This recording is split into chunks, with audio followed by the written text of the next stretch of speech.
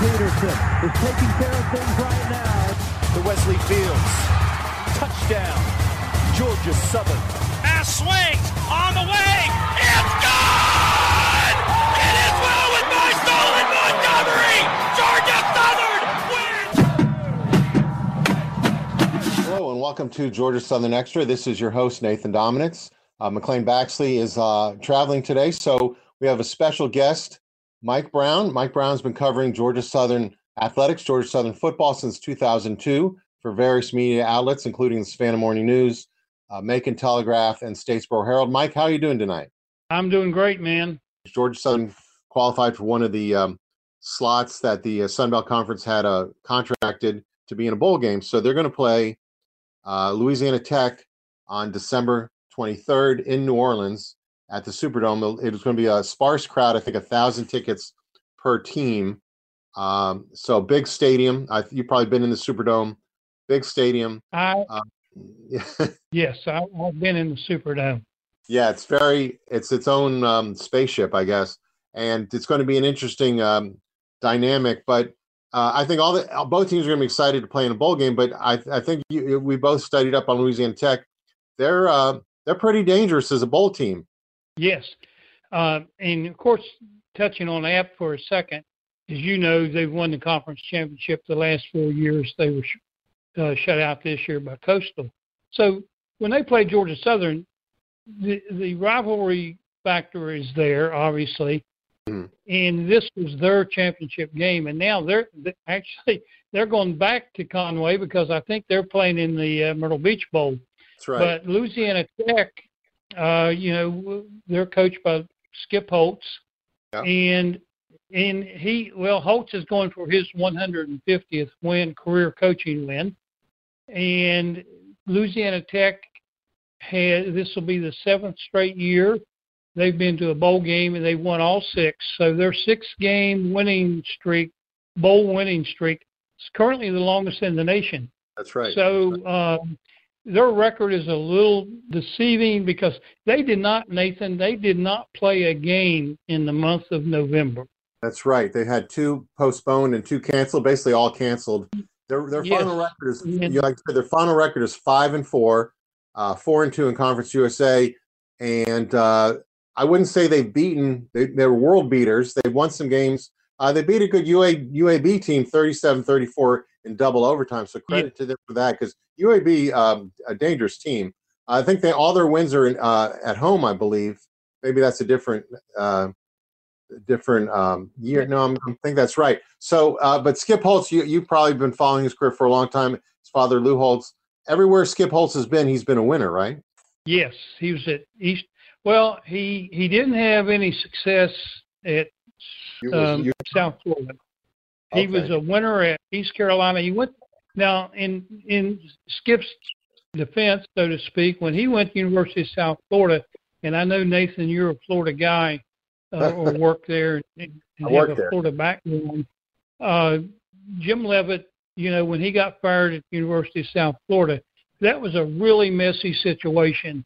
And Skip came in. He was there 3 years, and they just decided they had to make a move. And from there, he went to Louisiana Tech, and he's done well at Louisiana Tech. He done well at East Carolina, or did well at East Carolina. And and I was looking, the 4 games they lost this year, they lost to teams that are combined 30-10. Lost to a really good Marshall team that's 7-1 in rank.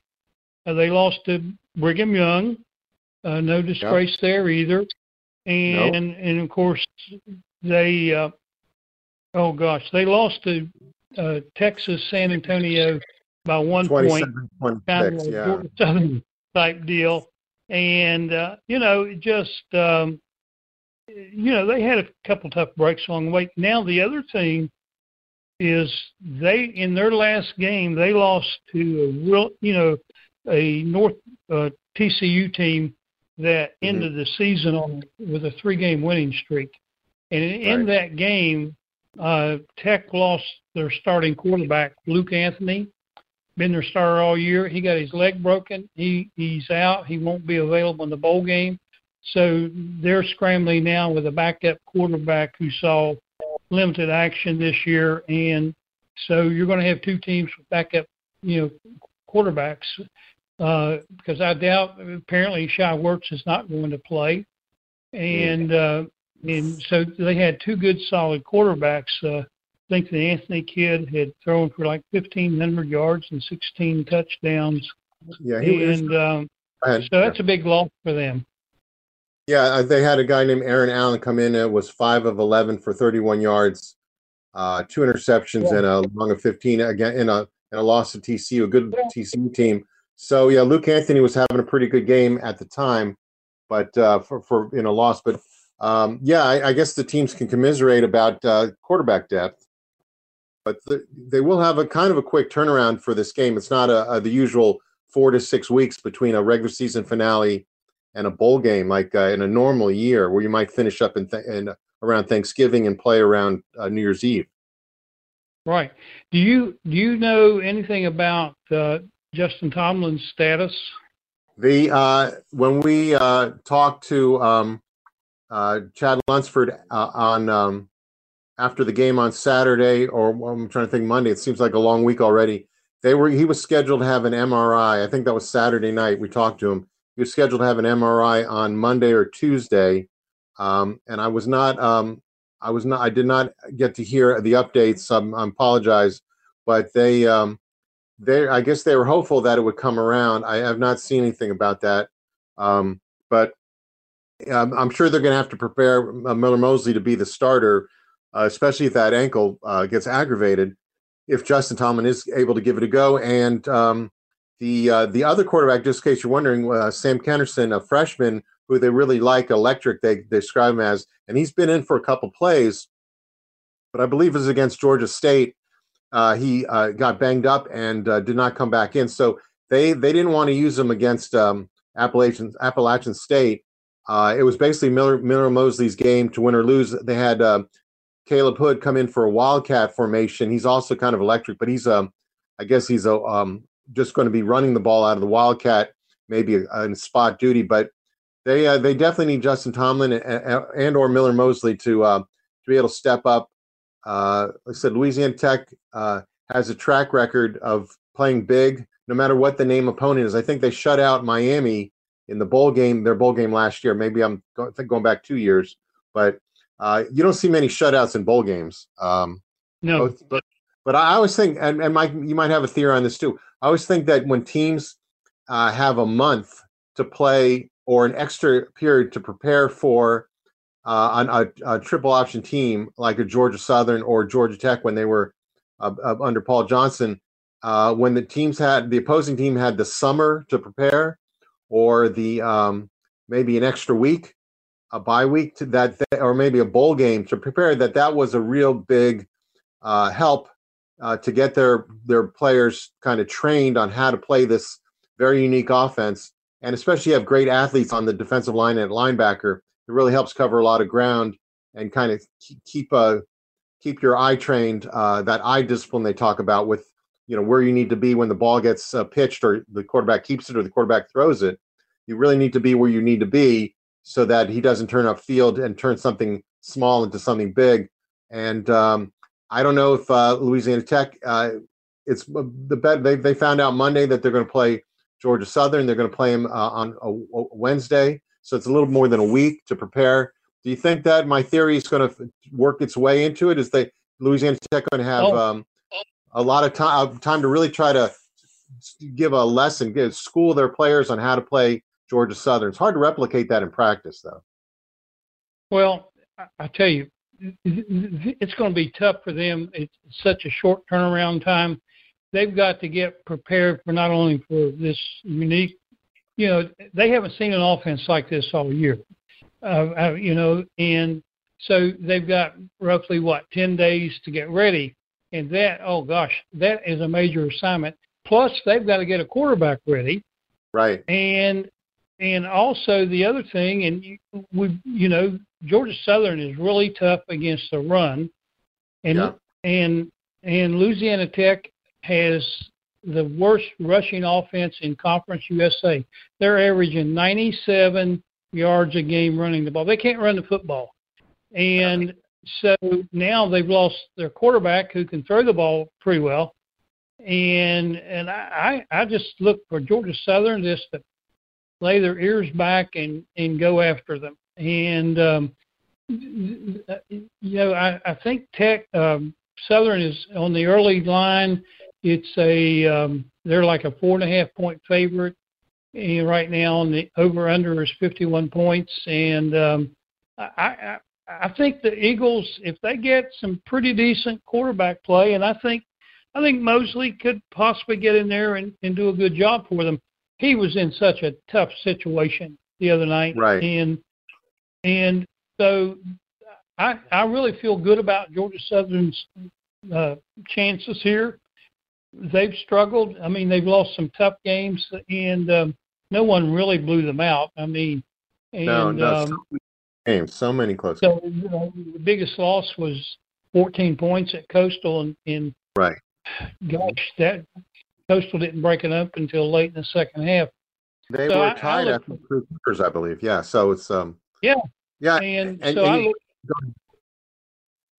I look for Southern to have a good game, and really, I think they could and should win, and hopefully by more than 5. I think a good point also, you talk about how Louisiana Tech having to adjust to their quarterback situation. One thing that Chad Lunsford mentioned was that Miller Mosley is a different type of quarterback, different kind of his skill set, or what he does best is not necessarily exactly the same. Not that many could be, as Shai Werts or Justin Tomlin, for that matter. Those guys have the speed, their athleticism. He mentioned maybe Miller Mosley is. I don't know if he's a pocket passer, but maybe he's a little more. His strength is more passing. He's a tough dude, to quote Lunsford again. He definitely took a lot of hits, and in that game against App State, he delivered a perfect pass, as the Dexter Carter Jr. called it, on that 78-yard catch and run. It wasn't a bomb as much as a precise, mid route, and then he took off, beating the defense. So I think it'd be interesting if Miller Mosley gets the treatment as the starter for practice, instead of being the guy that gets some reps or gets half the reps, like you said. But I think when you're the starter, everything kind of clicks differently in practice, and we'll see who gets to come back. They had C.J. Wright, the nose tackle, came back off of indefinite suspension last game. Ephraim Kitchen Jr. had come back off indefinite suspension the previous game. 2 players, Wesley Kenny Jr. and Chris Harris Jr., both from Savannah, are still, as far as we know, indefinitely suspended since those arrests. But maybe they're, who knows if they're. I had asked Coach Lunsford a couple weeks back if any players are, when they return, if they're going to be ready to play, if they've been sitting out 2, 3, 4 weeks, would they be able to play in the bowl game? And he said, to paraphrase, that they'd have to be football ready. We can't just, bring them back and put them in the game. But they definitely, this one person's opinion, but they've definitely missed Wesley Kennedy Jr. on offense, just all the things he does, and on punt returns. He does a lot. He's definitely, he can take a short play and break it in a matter of seconds. Not that they don't have other players who can do that, but when you take out, and this is the subject of my column in the Savannah Morning News and SavannahNow.com, this is part of what I wrote about, is you just take away so many players that you were relying on, a Shai Werts, Wesley Kennedy Jr., J.D. King, Derek Canteen. They lost Raynard Ellis, their leading tackler, linebacker. He opted out a couple of 3 or 4 weeks now ago. You keep taking frontline players away, and the war of attrition is really tough to win that.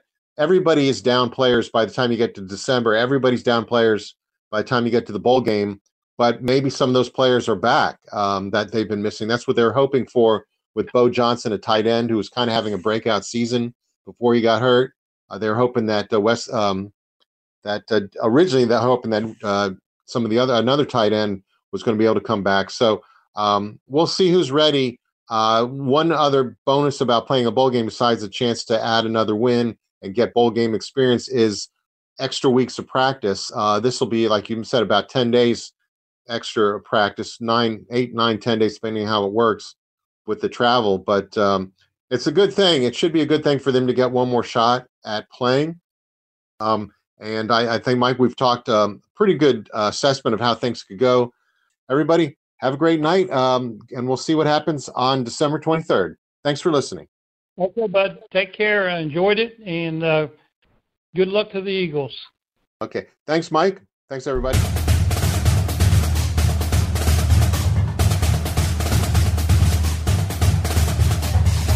Oh, he will. Adrian Peterson is taking care of things right now. To Wesley Fields.